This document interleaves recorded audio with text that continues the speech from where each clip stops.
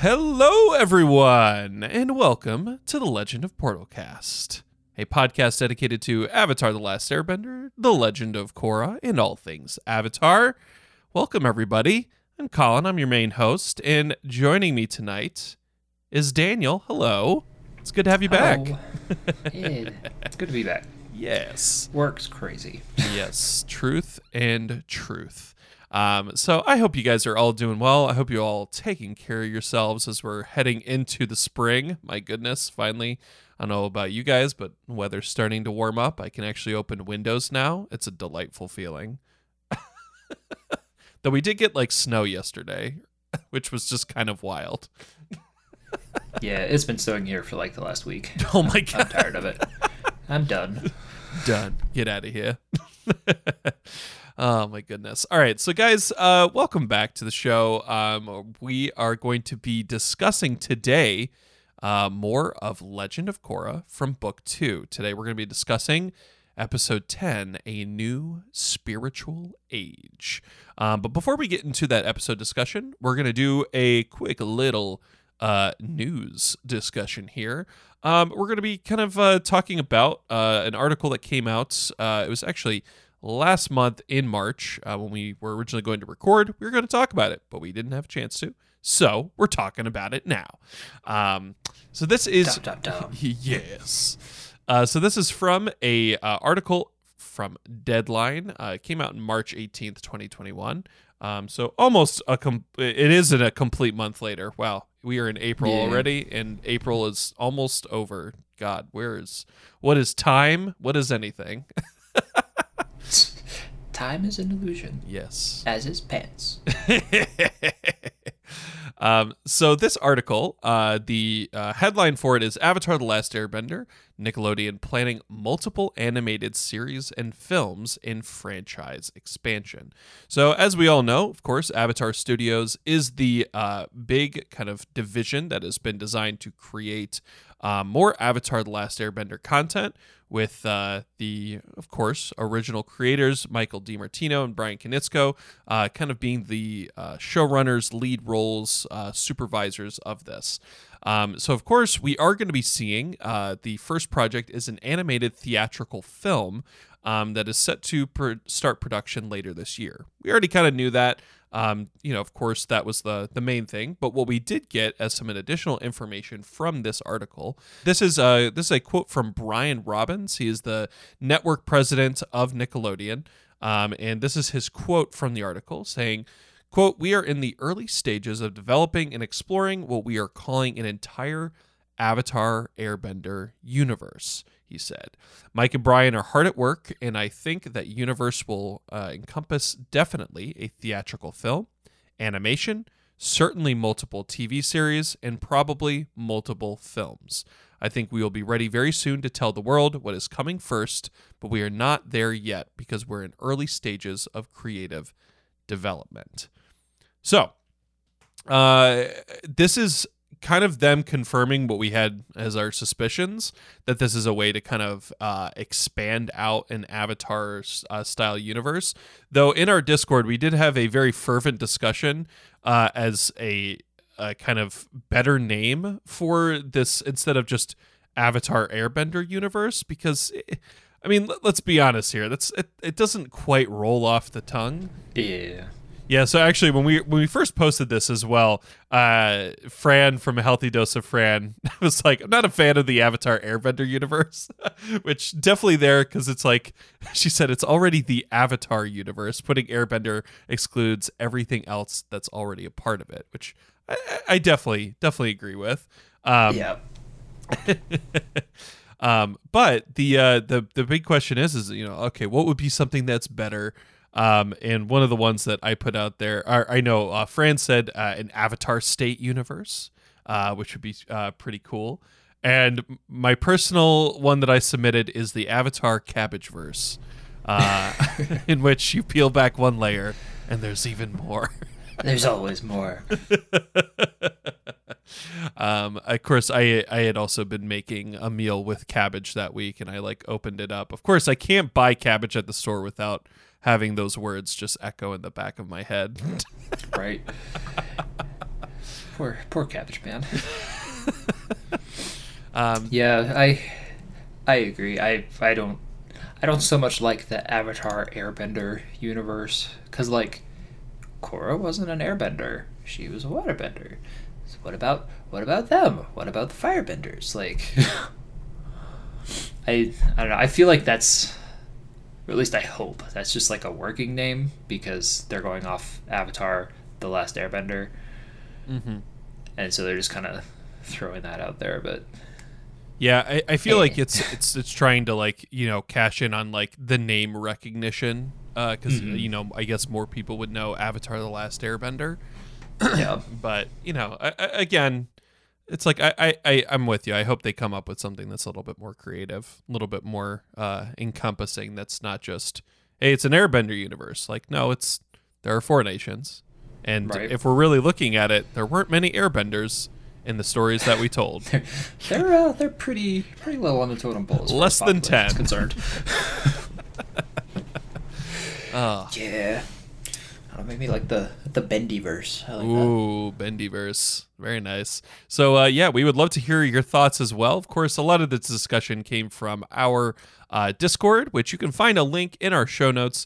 Be able to join us in that discussion. Share your own theories as to what you think this new universe should be called.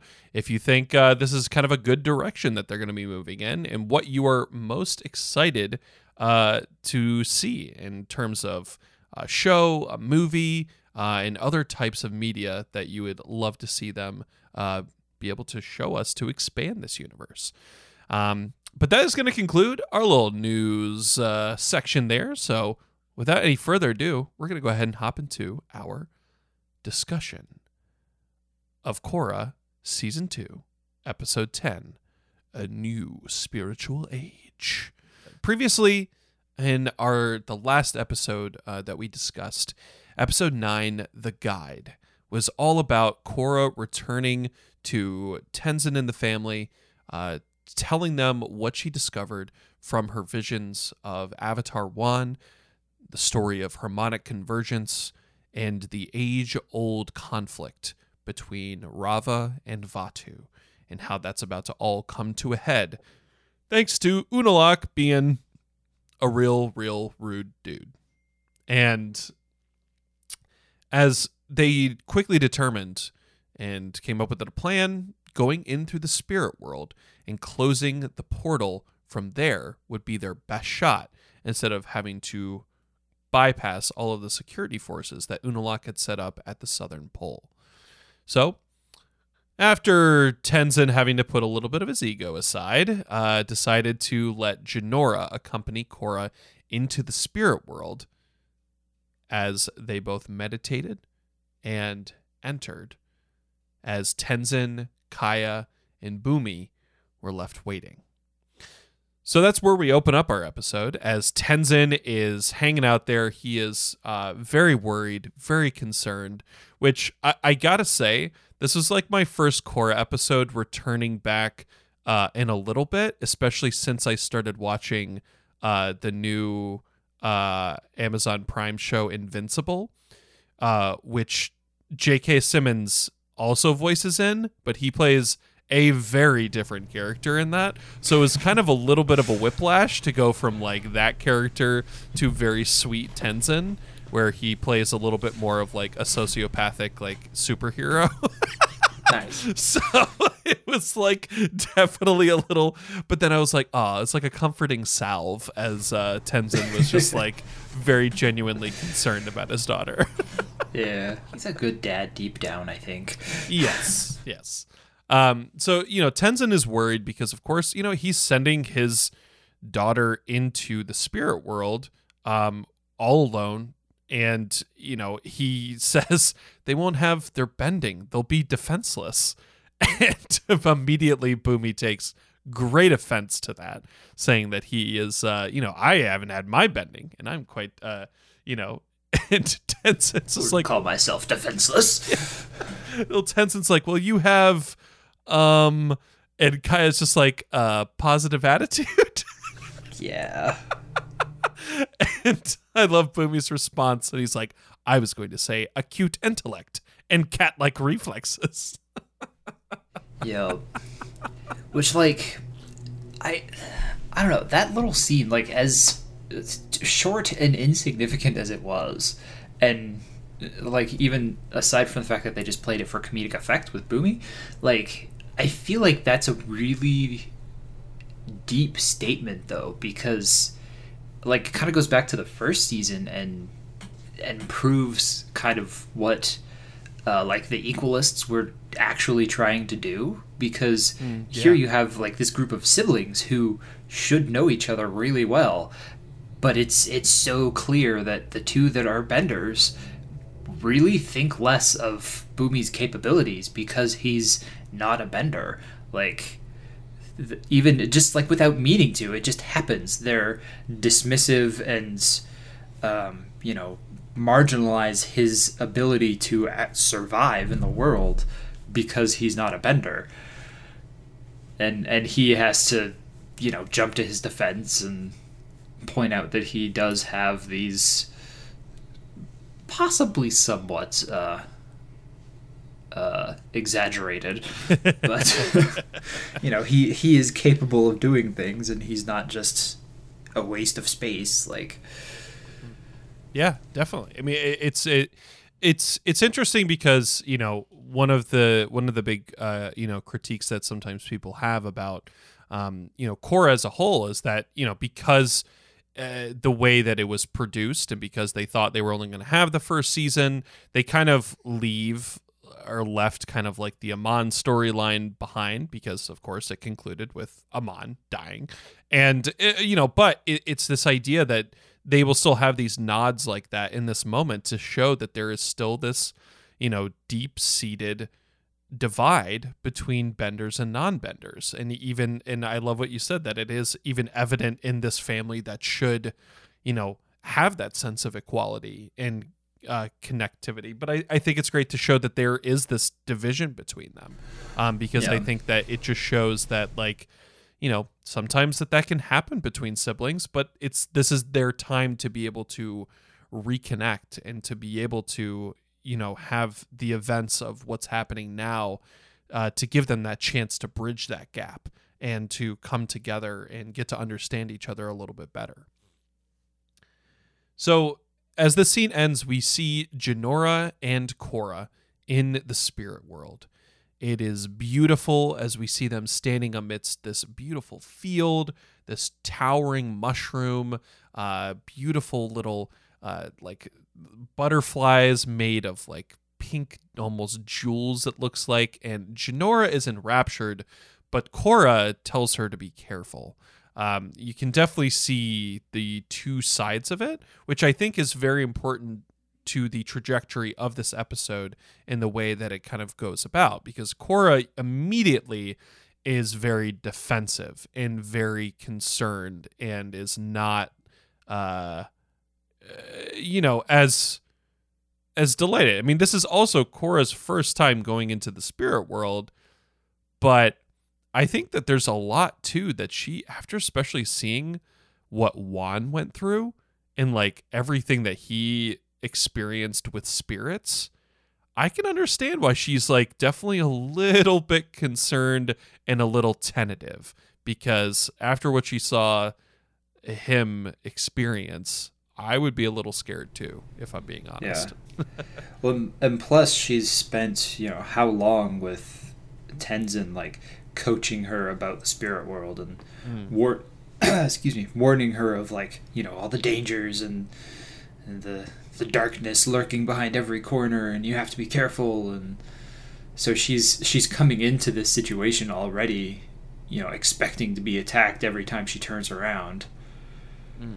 Absolutely. Whereas Jinora's had this more kind of natural, neutral, and positive introduction to the spirits in the material plane, basically.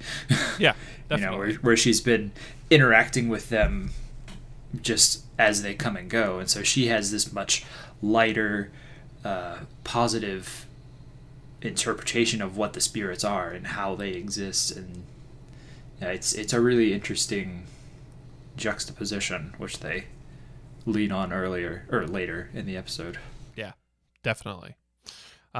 So we see that Jinora runs off to chase this butterfly, and Korra begins to kind of like go after her, but then a like meerkat type of spirit pops up out of the ground and lets her know that she is trespassing in a residential neighborhood, and asking her, who even are you? And she goes, well, I am the Avatar. I love we get this one meerkat, like another one pops up, sniffs at her feet, and he goes, I'm not impressed.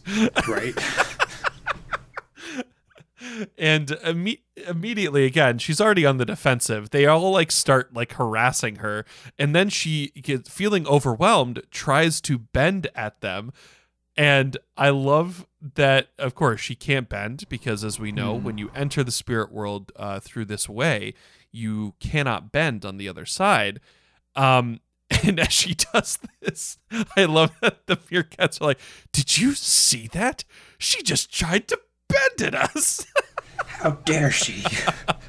Just so deeply offended. If you've ever dealt with the nosy neighbors or like a homeowners association, that was a very familiar scene. If only we had bending to deal with them. Right? And it's, of course, what starts off as a very like kind of humorous scene begins to turn a little bit more concerning as suddenly more and more of these meerkats pop up out of the ground and begin to swirl around her, again, begin to kind of like attack her as the spirit goo begins to cover her. And she calls out for Jinora. And as Jinora begins to run back, she calls out to her and says, Korra, your energy is only making it worse. And this is kind of the first nod that we get in terms of the effect that Korra's personality and the way that she is viewing the world is beginning to affect and impact her surroundings and what is happening to her. Which, as this happens, the whirlwind begins to swirl around, and both Jinora and Korra then fall into the ground. They enter an underwater realm where they are trapped underneath a strange layer, which I'm sure you remember because we were the ones who spent all of those hours late into the night trying to decipher the meaning of nightmares and daydreams. But it reminded me of that vision that Aang had during that nightmare where he's trapped under the ice and he is looking at Zuko, who's standing above it on the other side. Yep. A little bit. But then they are consumed by a giant swimming spirit, and then from there fall into a swirling vortex that defies space and logic. It's a river that bends around and descends deeper into the unknown. I mean, this sequence alone is just so wild. It is just like such a...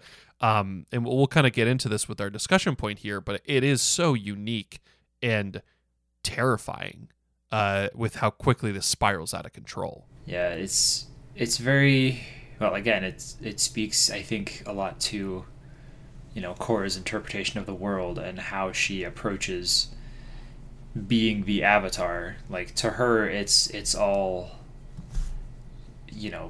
drama and aggression and conflict, and she has to be the one controlling point. But as she's falling literally into chaos and like you said, things that defy our understanding of space and time, like, she has to realize that she has zero control, and her aggressive, headstrong kind of nature isn't exactly helping anything ever. It does help some things, but it does get her into more trouble than sometimes it's worth. I'd give you that it solves some problems, but I wouldn't say that it helps things. So as they kind of descend deeper in, we see that Korra ends up in a dark wood surrounded by these just creepy looking spirits everywhere. She is just kind of running around, feeling disoriented. The camera is panning around her, and as she spins around, she suddenly turns into little Korra. The Korra that we saw at the very beginning of this series, when we first see her bust through the wall and say that she is the Avatar and we got to deal with it. It's such a cute little Korra. It's such a cute little toddler design, because she's got that little belly where it's just like it's poking out a little bit. Oh my god, it's so cute. Whereas Korra's in these creepy woods, Ghidorah ends up in a very peaceful grassy meadow. And we kind of see, almost like as the camera just pans to the side, we go from that wood over to where Ghidorah is in this very tranquil field. And then we see, as she is kind of lost looking for Korra, Furryfoot, the spirit, one of the many spirits that she had befriended on the material plane, comes to her rescue in a much larger form. It's just like, it's just a giant, like, oh my god, it's just so cute. And immediately they give each other a hug and then fly off together to see more of the spirit world and hopefully find Korra. And as they continue to fly on, we see that they discover none other than Wan Shitong's library, submerged upside down back in the spirit world. So I'm so happy to see that library. Oh, it's so good. I love that place. So just a few points of discussion to kind of dive into here. First is Tenzin's worries, Bumi's reassurance, this balance that we have between them, Jinora and Korra's first experiences, and then also I want to discuss the way that the spirit world is portrayed in Korra versus Avatar: The Last Airbender. So to start, any more thoughts kind of on the scene between Tenzin and Bumi and Kaya, and this kind of balance that they were starting to serve, this kind of sibling differences, but also the Tenzin's anxieties with Bumi's carefree attitude, and then Kaya kind of falling somewhere in the middle. Yeah. I don't know. I think that I don't know. I'm a little disappointed with how they're doing Kaya in like this couple series of episodes, because like when she first showed up and she and Bumi and Tenzin were all searching the island and trying to find his wayward children, like she seems like a very a very strong personality and very as kind of a stabilizing presence between the two of them. Mm-hmm. But I really feel like here she's just kind of faded into the background a little bit. Like she doesn't do much, she doesn't say much, she doesn't contribute much of anything. Whereas you have Tenzin on the one extreme of the scale, who's like freaking out and worrying, and which is odd for someone who grew up as a monk. Like you would think that he would be able to more completely just kind of take a deep breath, ground himself, and chill out first off, and kind of take things one step at a time. But instead you have him being the one who's nervous and scared and freaking out about everything that's going on, and you have Bumi on the other hand, who is not a bender, never trained as a monk, but he's the one that's like, it's fine, everything's okay, just take a breath, chill, wait and see what happens. Like it's almost what you would expect to be a complete role reversal as far as like their upbringings, and then you have Kai in the background just kind of sitting there watching, like, man. I think that's a very valid point, and I think again it becomes the unfortunate side effect of having a story that is moving more rapidly. You're not getting as much time for kind of not necessarily even filler, but just like having more moments to breathe and development. Yeah, exactly. Yeah. So I remember when she first was introduced and was interacting with Bumi and Tenzin, I was really excited for her. She seems like a really cool character with a ton of potential, and I mean, maybe she'll become that in a few episodes, I don't know. But at this point, it's getting to the point as like her as a character. I just don't really care. Like she's there. Okay. Yeah, and I think it's also part of some of the critiques that folks have about this season in general too, is that we get it's very in terms of like sometimes like we get some really strong character development, but then we also get stuff that it's just like it's so rushed kind of going forward. And we talked about this too in our beginnings discussion as well, that sometimes it's just like it can feel like the story goes into hyperdrive because plot comes before emotion sometimes, or it comes before genuine character development. Sometimes we get very strong character development. Like in the previous episode, The Guide, we get some really interesting character insights, but again, it's not the same amount of time with these characters that we would traditionally get with Avatar, because there is this greater story that has to move forward. And it definitely, there's pros and cons to it, but I think that's why when people will critique Korra, and especially when people make sometimes just the unfair comparison between Korra and Avatar, they are separate things, but of course there's naturally going to be sometimes comparisons, that Avatar has such strong character development and such strong individual characters and lots of side characters too that are really well fleshed out. But that's because they have more episodes and more time to be able to focus on them. Whereas Korra, it is a condensed series, it's moving faster, and it's got to keep moving. And unfortunately doesn't have time for a lot of that in all those different scenes. Yeah.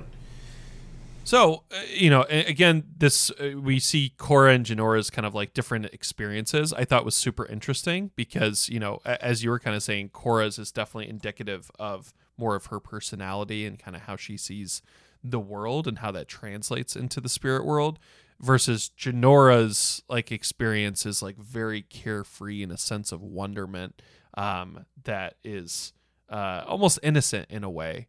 But also I think it's like, it's innocent with a sense of like genuine just curiosity, which I thought was like a really nice balance between their two perspectives with everything. Yeah, kind of a wonder that she's experiencing the world with. Definitely. And then the final thing I want to get your thoughts on is just the way that so far we have the spirit world portrayed in this show versus the way that it's portrayed in Avatar: The Last Airbender. Of course, we didn't get many scenes in Avatar with the spirit world, but we did get some. And I just wanted to kind of get your thoughts in terms of how they were differently portrayed so far. I don't really remember in great detail a whole lot of The Last Airbender's interpretation of the spirit world, but one thing that has kind of struck me is that there seems to be kind of a geographic correlation between the real world and the spirit world, but it's not not even close to being spatially equivalent or even makes sense, because like in the area where Vatu is imprisoned in the Tree of Eternity or whatever, like you have the two portals, which we know are at opposite poles of the planet, but in the spirit world they're right next to each other. But then you have this whole expanse of land that's, that as the characters explore it is completely outside of that little I don't know, UFC arena basically. but like it's somehow correlates to the rest of the real world as they're exploring it, and we see more of it. So it's kind of a strange, like Twilight Zone sort of relation, I feel like. But I definitely feel like in Korra it's a little bit more concrete in a lot of ways than the spirit world was in The Last Airbender. Because like I could be completely misremembering this, but I feel like in The Last Airbender everything had kind of like a misty, almost like dreamlike quality to it when they were in the spirit world. kind of, softer colors, softer details, things like that. Whereas in Korra, everything is sharp and clear and in focus, and as we see from Janora's perspective, can be very vibrant and rich and full of life and energy, and so that to me is an interesting difference, which, like I said, could be completely fabricated in my memory. I'm not sure, but it makes sense. Yeah. No, I think that's definitely valid too, and it's really interesting that you have what we see, especially at the end of like book 1 of Avatar: The Last Airbender, when Aang goes to meditate at the Spirit Oasis in the North Pole, and how he ends up confronting Ko, the face stealer, but then he's guided through these very like misty, ethereal woods with Heibai. But it's this. It is Aang's perspective as well. We don't necessarily see that influence as much, but what I really do like about the way that they're doing it here in Korra is that it is much more of this idea of perspective changing the way everything looks. And it kind of has a little bit of like that Alice in Wonderland feel to it in terms of just everything changing so rapidly. Her falling through that like river vortex going through feels very fantastical in that sense. As we'll see later on, there's some really crazy kind of like perspective changes, like looking at one thing and then suddenly you're like super far away from someone in like a second later. I think it does some really interesting stuff on that end, which I think is very fun, because it kind of like they get to take off the limitations of like the real world and reality and kind of just have fun with perspective and do things that normally just don't make sense in a really cool way. Speaking of perspective, though, something that just occurred to me about the difference between Last Airbender and Korra, and completely hypothesis, but just from a meta information point of view, wouldn't it be interesting if they portrayed it differently intentionally? Because when Aang went into the spirit world, he had training, he knew the spirits, he interacted with them, he was aware of what everything was, and like very acutely aware that this is the spirit world, it's different than my world. Whereas as Korra's experiencing it, it is all very present and real with her, and so everything is more concrete and there. Interesting. I like that. I think that's definitely leaves a lot of room for interpretation and discussion as well. Which, if you want to join in on that discussion, hit us up on our Discord. So, as we move farther into this episode, we see that Lil Korra gets attacked by a spirit that she swats away and subsequently hurts.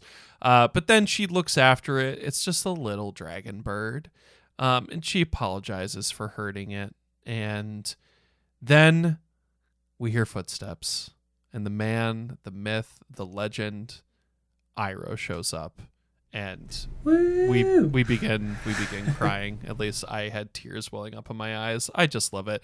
As for you, because I know that this is, you're more recently going through Korra now. What was that experience like for you, seeing Iroh return in this moment? Were you expecting it? Like, what was that like, kind of seeing him emerge out of the woods like that? I mean, I'd be lying if I said I wasn't a little bit expecting it, but it was very much a very cool, kind of impactful reveal. It's like the first time that we saw Obi-Wan come back as a Force ghost to lead Luke. Like, he's still there, he's still present, he's taking care of the Avatar. He's still doing his thing, imparting wisdom and tea. Yeah, it's interesting that you brought that up too, because I found this wonderful meme not too long ago that was a comparison between Uncle Iroh and Obi-Wan Kenobi. Nice. And it's definitely it's very much falls in the hero's journey archetype of the mentor. Definitely has that feel to it as well. Yeah, very much. So Iroh leads Korra and the Dragonbird to a celebration of two frog spirits who are just about to be getting married, and Iroh brings them to this just like little delightful. It's like a little outdoor table. All these spirits are gathered around. They're feasting. They're all happy, playing games, and we see that Iroh has Wan's teapot that he put Rava in. And as he makes some tea and pours out some for Korra, it says that you can still taste a little light in every cup. Which, I mean, of anyone to have that teapot, like there is no better person to have it than Uncle Iroh. So it was just so fitting to see that. You mentioned Alice in Wonderland earlier. Again, yes. I feel like they probably read the book before they wrote this whole episode, like just to get some inspiration. Definitely has a little bit of the Mad Hatter tea party type of vibes to it in terms of the absurdity of the characters who are there and everything. Not to mention, we just had this whole like acid trip of a journey, and then we find the one apparently corporeal creature and leads us into this nice spread of a little tea party and cakes and other fantastical creatures. Definitely. Yeah. So we cut over then to Jinora, who enters Wan Shitang's library. And I love that we get, I could spend my entire life reading here. And we just hear this voice that says, "The last human who did that is still here." And we see a dead Professor Zay. Yeah.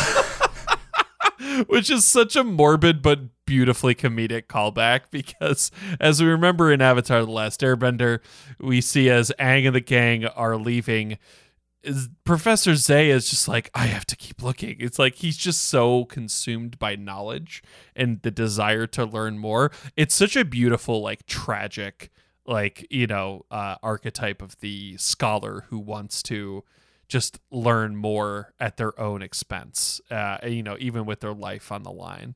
And then it's kind of very eloquently points how useless knowledge is without action. Exactly. Because, I mean, who knows the secrets and the keys of the universe that he had discovered. But he's dead now, so it will never do anyone any good. Yep, exactly.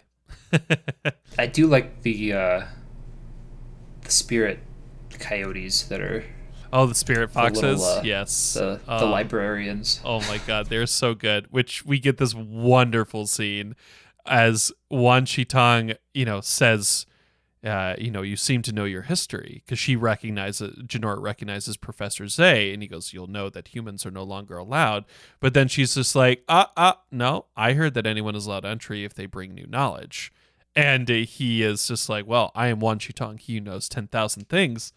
And Jinora absolutely stunts on him about the radio, because he's like, I know how the radio works. It is a tiny box where a tiny man sings and plays instruments inside of it. And Jinora's like, actually, sound waves, we do this. And as she's like in the midst of it, Wan Shitang just cuts her off, and he's just like, well, I did not know that. And then you see him look back towards one of the spirit foxes saying, well, it looks like I have been fed wrong information about the truth of tiny men inside of little boxes. And you see the little spirit fox just like bow its head like in shame as it walks away. Like, oh no. It was adorable. I loved it. And so Wan Shitang permits Jinora to go amidst the library. It felt, again, it felt very much like a D&D moment as Jinora is just like going. It's like, okay, you have to roll persuasion against Wan Shitang. And it's just like, all right, well, actually, I want to tell him about the radio and the truth of the radio. Okay, roll with advantage. Right? I have modern knowledge. Yes. So we cut back to Iroh and Korra. Iroh is playing Pai Sho with this like giant like cabbage spirit almost. I don't know if it's like a cabbage or like a plant. I don't know what it is, but it's just this very silly, big looking spirit. And it was definitely not the Radish spirit. Yes. Oh my God. And this is when Iroh explains how exactly he got into the spirit world. When Korra asks him how long he's been here, he says for a long time, and that he left his body behind to go there. So it's interesting that you kind of bring up this comparison to Obi-Wan. It does feel very similar to kind of like the Force Ghost type of thing, where it just you kind of get to that point. But especially in the case of Iroh, we know that previously he had gone into the spirit world when he was younger, as Zhao kind of notes to him in the original series, and it makes sense that he would find his way there towards the end of his life. And then Korra begins to get upset about not finding Jinora, has a little bit of a toddler temper tantrum, and we see that the spirits are adversely affected.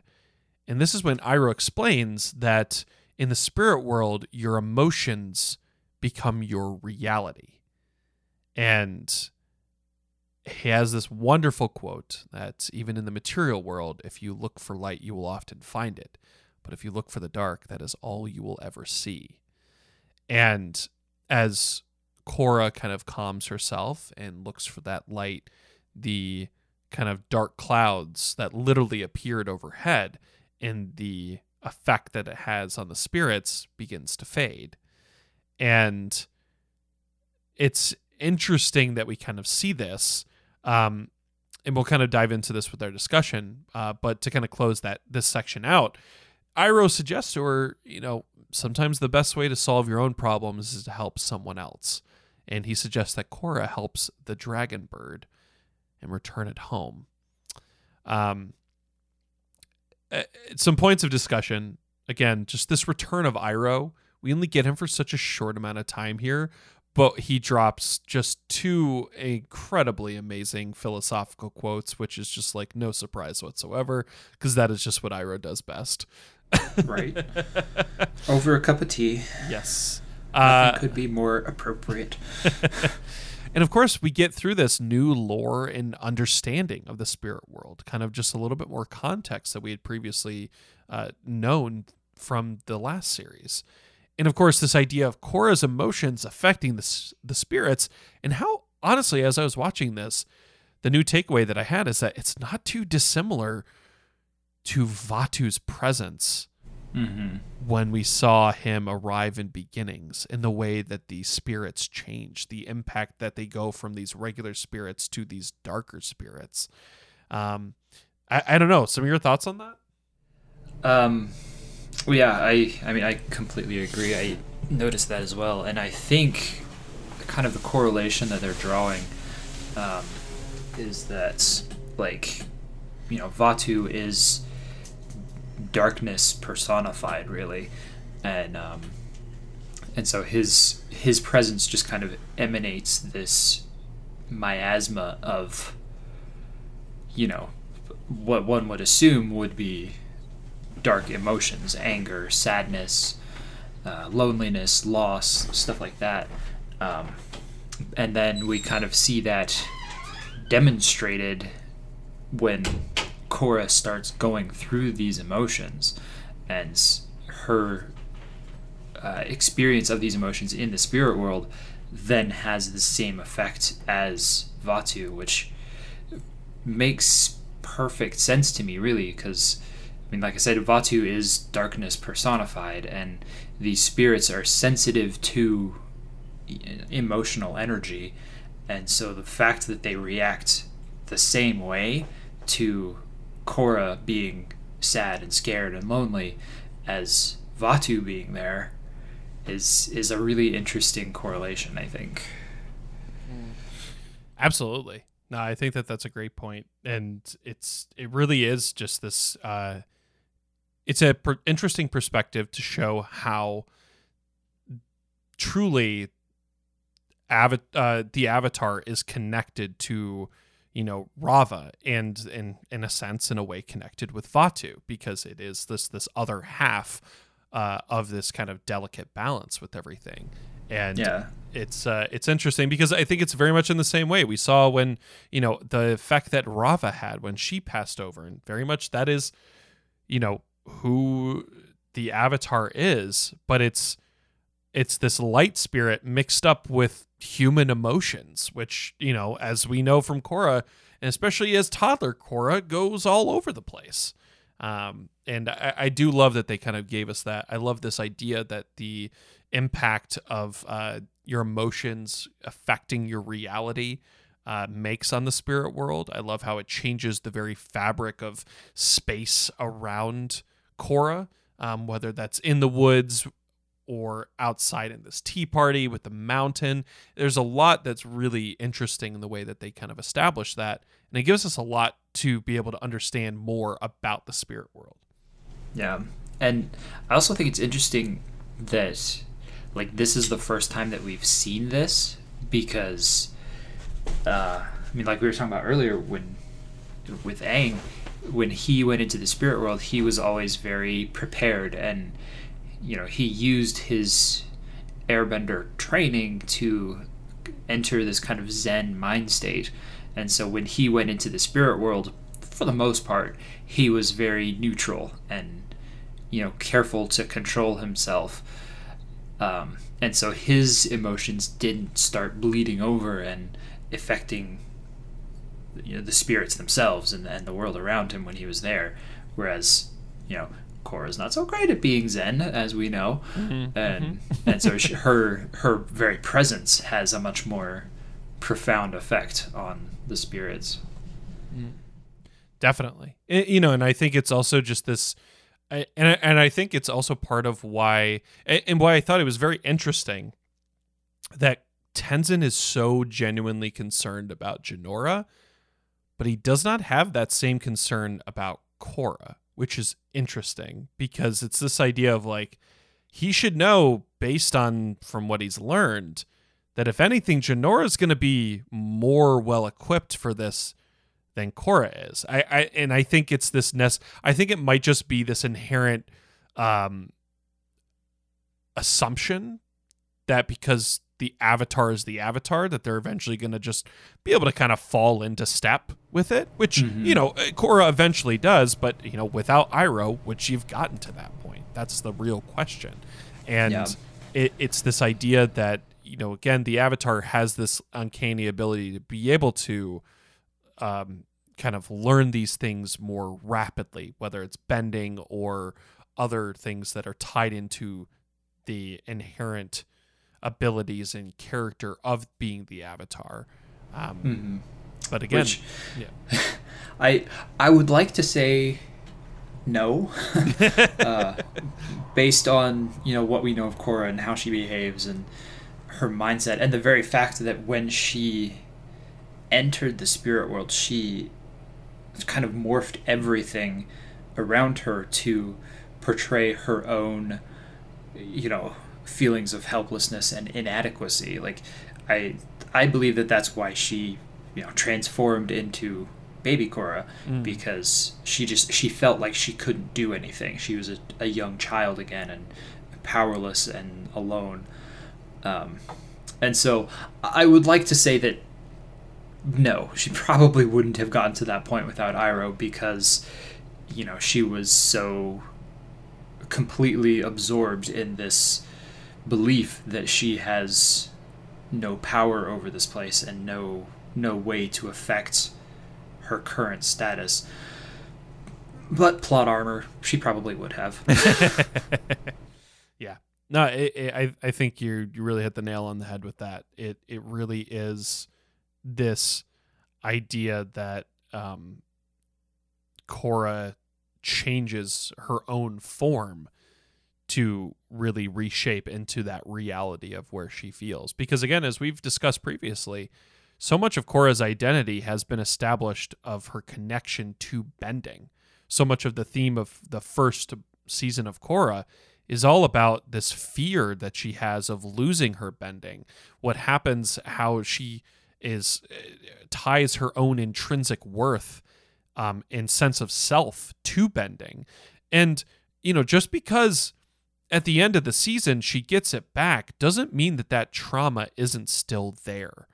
Mm-hmm. And I think that if anything, she tries to bend at these meerkats, she can't. She is thrown into this vortex and she ends up in these woods. She's a lost Jinora. I mean, it is definitely this sense of helplessness because she doesn't have what she believes makes her strong. And I think it's so important that we get Iroh in this moment to be able to show her that she has so much of that power inside of her that isn't just bending. And there is no better person, character, guide to be able to show that than I think Iroh, which I think is just why it's so brilliant that they brought him back, and it does not feel like it is a cheapened experience. Because sometimes when you have these like sequel series or a sequel movie and they bring back like a beloved character, sometimes it's great and sometimes it can feel heavy-handed or it can feel like it is pandering too much to the fans. But I think that in this case, it is absolutely necessary and makes so much sense that Iroh would be this figure to be able to help the Avatar in this moment. Because I think that was who he truly became in his old age. And it makes sense that he would go on to be this spirit who would be this guide, because that is so much of what he learned to do and what he was so good at. Yep. The T-spirit. Yes. Oh, I love it. So getting into the final act of this episode, we see that Jinora back at the library finds out more about harmonic convergence. We get a little bit of a lore dump in terms of like how all of this works, in terms of the reality of the world being shaped, by harmonic convergence, the power of the two spirit portals being open, giving Vaatu the strength to be able to break free from his prison and to be able to cast the world in darkness again, which is interesting. But I also was like, okay, I feel like we already know this.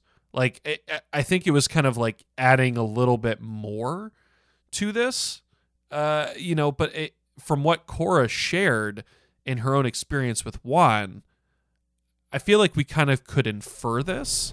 Mm-hmm. And part of me almost wished that we got a little bit more hidden knowledge, or knowledge that like maybe Jinora was on the precipice of learning before she was interrupted with this. Then maybe there was like, okay, well, I learned this much, but I didn't get to this next page or something like that I feel like it could have added a little bit more of kind of this dramatic tension with what we don't know. Or maybe Jinora does read something and we have something that we as the audience don't know, but she does. Mm-hmm. Yeah, I agree with that. It was definitely, I don't know, a little bit underwhelming, I think, as this gem of hidden knowledge that Jinora risked her life to find in Wan Shi Tong's library. Like, I was just like, well, yeah, what else? Yeah, it wasn't. I don't think it was nearly as impactful as it maybe should have been. And I mean, if we compare it to the experience of Aang and the gang going into Wan Shi Tong's library in the original series, I mean, they are going there, they are risking their lives because they need to find a way to be able to defeat the Fire Nation. Mm-hmm. They, are able to convince Wan Shi Tong. They find their way into this planetarium style room. They find out about the Day of Black Sun. They get this incredibly valuable information, but then they realize that they have to get out. And now it's like, it's not only just this idea of like, okay, we got this information, we're good to go. It's like, no, we have to get out now because Wan Shitong thinks we're taking what we shouldn't be taking. And I think that you're absolutely right. It is a little underwhelming because, again, it's this idea that plot comes before this moment to breathe. Plot comes before emotion, because the whole reason why, if we look at the grand scheme of things, the reason Jinora came here was not necessarily to learn this information, because it's kind of what we already knew. It was to be captured by Unalaq, so that she could become this pawn in his like greater scheme.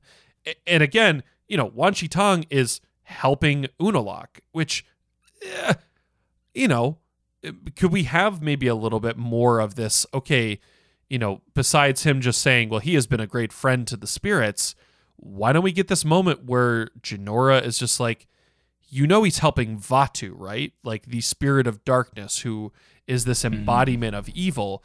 And then, maybe have this like back and forth, like a debate moment where maybe that like Jinora has like, she can kind of like stay there and puts Wan Shitong in the midst of this. And suddenly it becomes like a debate of morals. I would much rather see this moment where, she's trying to convince him. Unalaq is instead having to use force against like Wan Shitong and having to kind of do that, or maybe trying to preserve that good faith in a different way to be able to use that. It sets up like a lot more, but again, it's just this very quick, hey, I told Unalaq you were here because, he's been helpful to the spirits, and then Unalaq just takes her.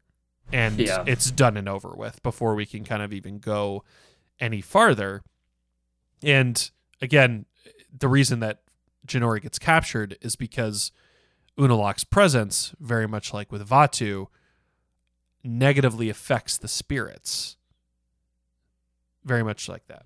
I do wish very much so that Wan Shitong had been a bit more of like a neutral character. Yeah.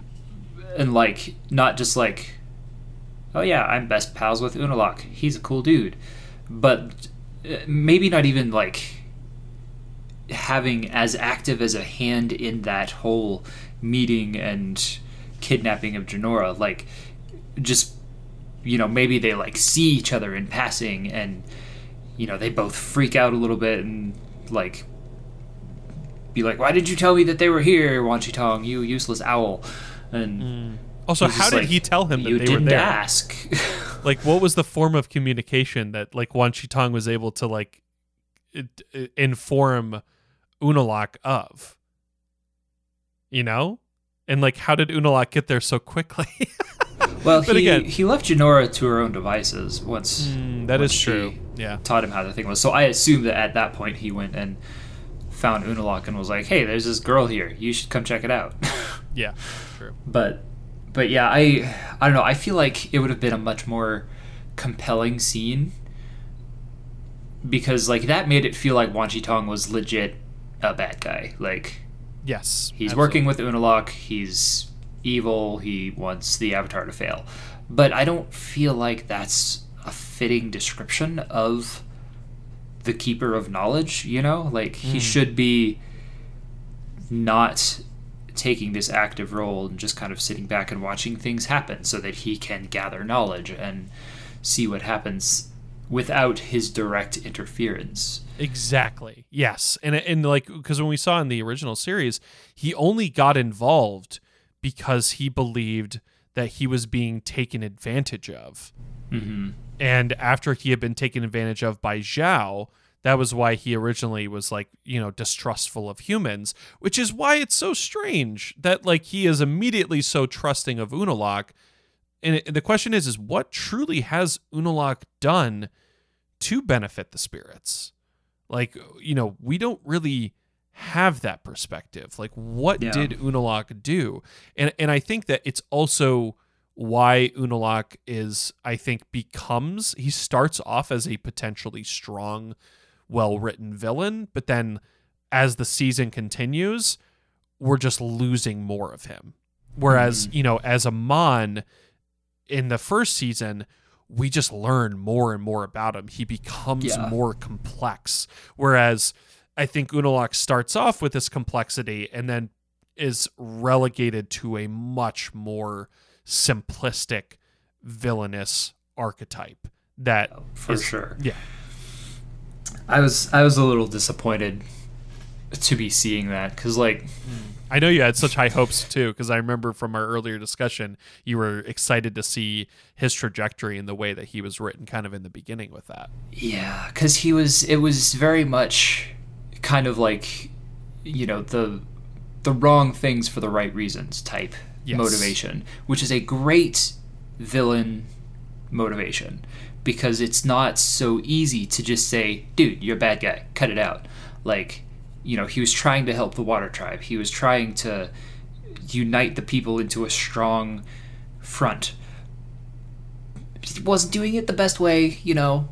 could have gone about it differently, but he really had what seemed to be at the time good intentions and a good solid desire to actually help his people. But by this point, I mean, like I said, he's just devolved into a much more simplistic, you know, I want to take over the world because I'm the best one that can lead it type villain. Mm-hmm. Which, yeah, compared to Amon or, I mean, even like Azula, it's so flat. Yes, exactly. And again, I think it comes from not having more time with him. Because again, we, you know, so much of why we got this complexity from Amon or complexity from Azula is because we see these scenes that are outside of the main characters with just them. We see Amon, you know, kind of having this relationship with his lieutenant become a little bit more tense as Amon's kind of actions become a little bit more desperate, or that Amon is, you know, doing this whole thing where he is capturing his brother Tarlok, and everything that kind of falls from there. We see this desperation arise out of the influence and impact of the Avatar, but I feel like we see so little of what Unalaq has done, and we're missing context. That, and especially like with Amon, like we get his whole backstory and like how honestly tragic that was. Yes. Whereas with Unalaq, it's like, I'm jealous of my big brother. Okay. Yeah, exactly. And it kind of just, that's where it's at. And I think it's this, it is the pro and con of having beginnings smack dab in the middle of this season, is that it gives us this wonderful, amazing lore and insight into the first Avatar, but it's also 2 whole episodes that we are away from the main story. And because of that, everything else has to be like kicked into hyperdrive in order to fulfill the needs of the plot for the end of this season. And as I said in our beginnings discussion, I just think that this season and the story that they were trying to tell would have benefited so much from having a full season like we did in Avatar: The Last Airbender, more so than any other season in Korra. Because I think in the other seasons of Korra, they really do a good job of using that kind of time constraint to be able to still keep everything very tight in terms of storytelling, in terms of villain motivation. They do a really good job of it, but I think they're just kind of navigating murkier waters here in book 2. There's a lot of exposition that they kind of have to shoehorn in. Yes. And like, I get it, because you're trying to deal with this whole new concept that the entirety of the show in The Last Airbender only briefly brushed up against, like didn't even delve into. But now that you have this whole new platform and like you have this particular story that you want to tell, you have to introduce all these new concepts and ideas and knowledge to the audience while still trying to balance it with the story. And like, I get it, it's not easy to do, but I definitely feel like the balance was a bit off between actual, useful story development and just exposition pieces. Yeah, definitely. So as we kind of see in the last parts of this, we first see the final scenes with Iroh and Korra as Iroh bids Korra farewell with one final piece of advice, telling her that she can let out that light and that sometimes things that seem scary in the dark aren't nearly as much when you shine a little light on them, which I think is just such a beautiful sentiment. I really like this, and I think that is very much coming from Iroh's own experience. Again, I think it's essentially what we saw from Zuko. Zuko started off as this like villain at the beginning of book 1, but as soon as you kind of shine a little light on him, you start to see that there's a little bit more to him, and that's where it kind of can lead to a much more complex, dynamic character or situation that isn't as nearly as it first appears. So again, we kind of get this like wild kind of perspective thing where as Korra kind of bids Iroh farewell, she suddenly sees him, turns, look at the mountain, looks back, and suddenly like all this distance has been completely put between both of them. And she ascends a mountain, is confronted by 3 evil-looking spirits, but then she takes that lesson to heart. She lets that light out, and these evil-looking spirits become sweet doggos who are there to help her. With hats and big drooly tongue. So they lead her up to the mountain to the dragon bird nest, and this is where Korra brings this dragon bird.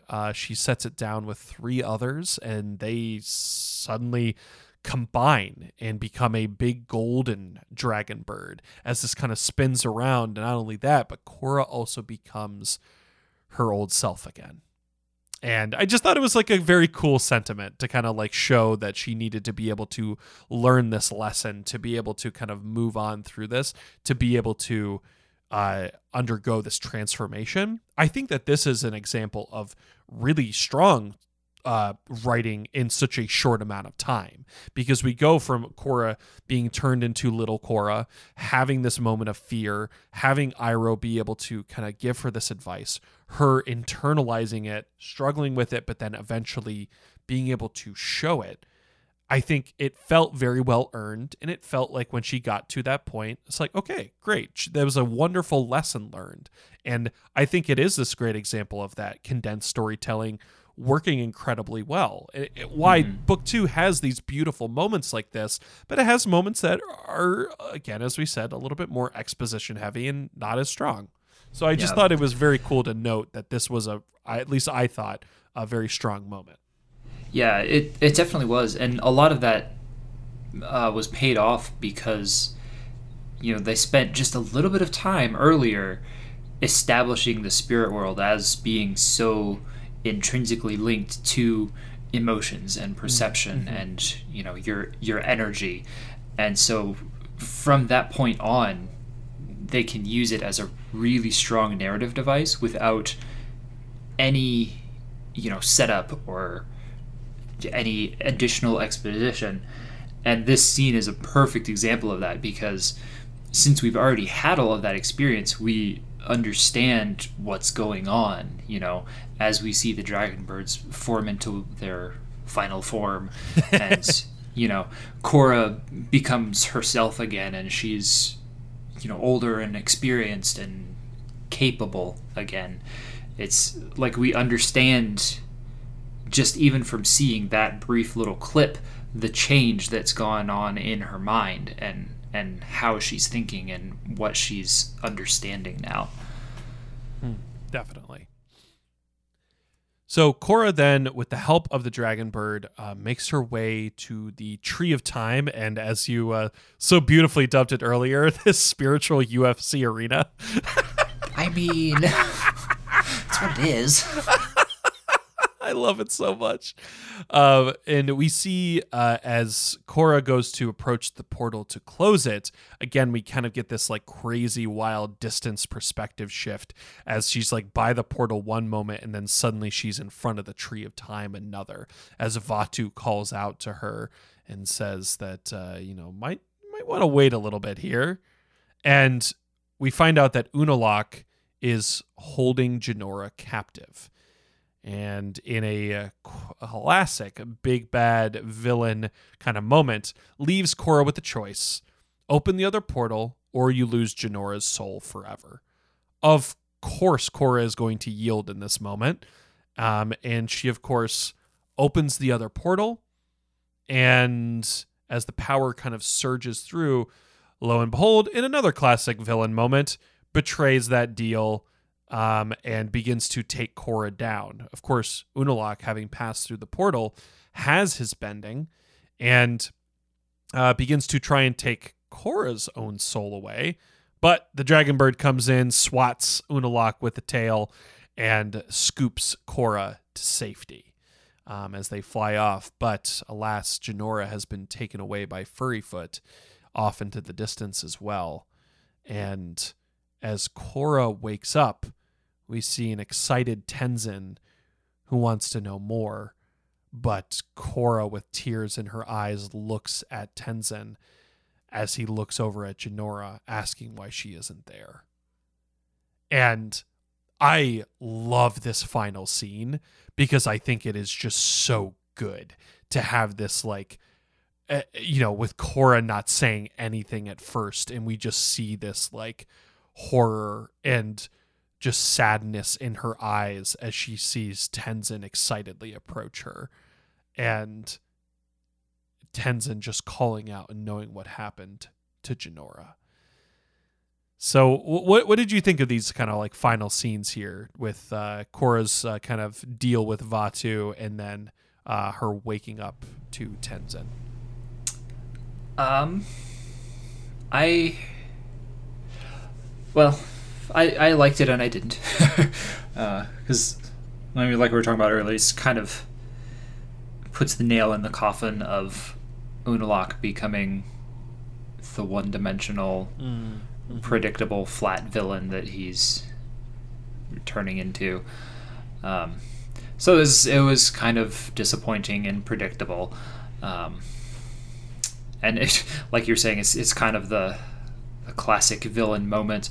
Made me think of the probably the most meta example of that I've ever seen was in the Fox Studios Spider-Man, the first one, with Green Goblin, when he's standing on the bridge. Yep. And he's holding Mary Jane over one side and then the cable car full of kids, and he actually gives a little speech about, the classic villain's choice. Do you save the girl or do you save the helpless kids in the tram? Like, every hero tries to be strong, and then every villain comes along and forces a choice. Yep. This is yours. What you gonna choose, Parker? And he drops him. Same thing happened. Yes. But it's like, on the one hand, I was kind of still hoping that Unalaq had a bit of that, moral grayness still, and, maybe he'll actually honor his word and let Jinora go, but he didn't. And yeah, I was like, okay. Well, it would have been really interesting to see the effect that Vatu has had on him, because I think that that's what really this was missing, is that you have maybe a moment where, like, Korra appeals to him. It's like, look, as family, please, can you just, like, do this and let her pass? And we see Unalaq maybe try to do that, but then the influence of Vatu is far too much for him to even resist. Instead seeing the struggle for him to be able to resist Vatu's influence and control, trying to keep his humanity, but he can't against this overwhelming darkness. It's like a light switch was turned on, and he is just like, nope, all right, this is what I'm doing. This is what we're doing here.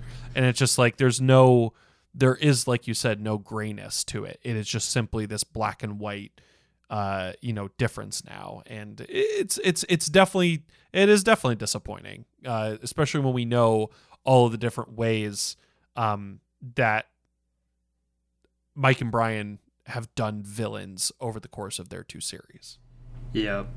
I agree with you. I definitely would have loved to see, maybe some interaction between Vaatu and Unalaq. Like, maybe he's been through the spirit portal and he's spoken to him on more than one occasion.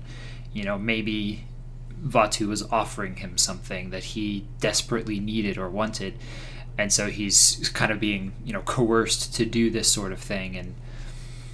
And then when he's here faced with the choice of letting Jinora go or not, to see him actually really struggle with that. But then maybe like one of Vatu's like tentacles reaches out and mentally, or maybe the spirits and, like affect him in some way, or something like that. Just something like that would have been way more interesting, I think, than just, I want to take over the world and this is the weapon I'm going to do to use it and nothing's going to stop me. Yeah. Yes. And then any final thoughts that you might have on this kind of final scene where Korra wakes up as Tenzin kind of approaches here? I liked it. It was good. The emotional weight that they were able to put into just that silence when he asks Korra, like, what happened? Why isn't she here? And she just doesn't respond. Like, so much of that was in like the sound design with the music and the sound effects, but as well as the art, which is always really good. But in scenes like this, I feel like they really shine because you could just see how tormented and horrific Korra feels because she couldn't get Jinora back. Like, it's so plainly evident in her face. It was amazing. Yep. And it's such a beautiful like dissonance between her horror and Tenzin's excitement, because he just wants to know, like, oh, what was it like? How'd everything go? And like is just assuming, trying to be positive and trying to, think that it's going to be okay. But instead, his worst fears were confirmed. So, and I mean, I think we kind of got into, our last kind of discussion points of the Iroh's philosophy towards Korra, Unalaq having his make a deal villain moment. But I kind of want to just get, as this episode concludes, any overall thoughts on this episode and kind of what we were shown, and any new insights just from having this discussion? Well, Iroh's back, so that's always a great thing. Yes. But yeah, no, and overall, I thought it was a really, really interesting episode. It added a lot, explained a lot to the audience about the spirits and the spirit world that we hadn't had a chance to delve into before.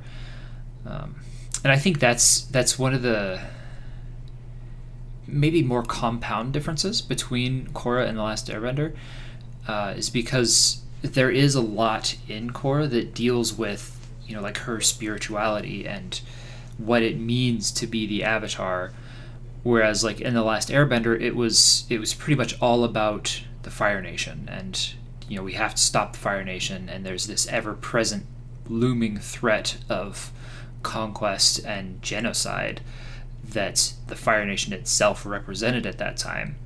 And so everything that they did was focused on that, whereas Korra has a much more introspective sort of theme, I feel like, in overall.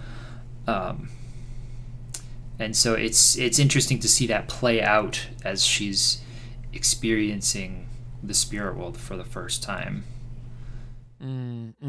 Yeah, definitely. All right, well, guys, that is going to wrap it up for our discussion today. And just as a final note too, so unfortunately, but also fortunately, Kevin was not able to join us tonight because we wanted to wish him and his wife a big congratulations. The birth of their daughter. We got this super adorable little picture because as we were planning earlier on in the day, we're like, hey, discussion's on for tonight. He's like, well, we'll see how things go. I don't know. And then as I woke up today before we started recording, I wake up to see he's like, well, something happened on the way and looks like I won't be able to make it. So big congratulations to Kevin. He is going to kind of be taking a break from the podcast while he is doing his dad thing, understandably, of course. But we just want to wish him and his wife the best and well wishes and congratulations to them. And the baby looks just like him, the poor thing. Yeah. Love you, Kevin.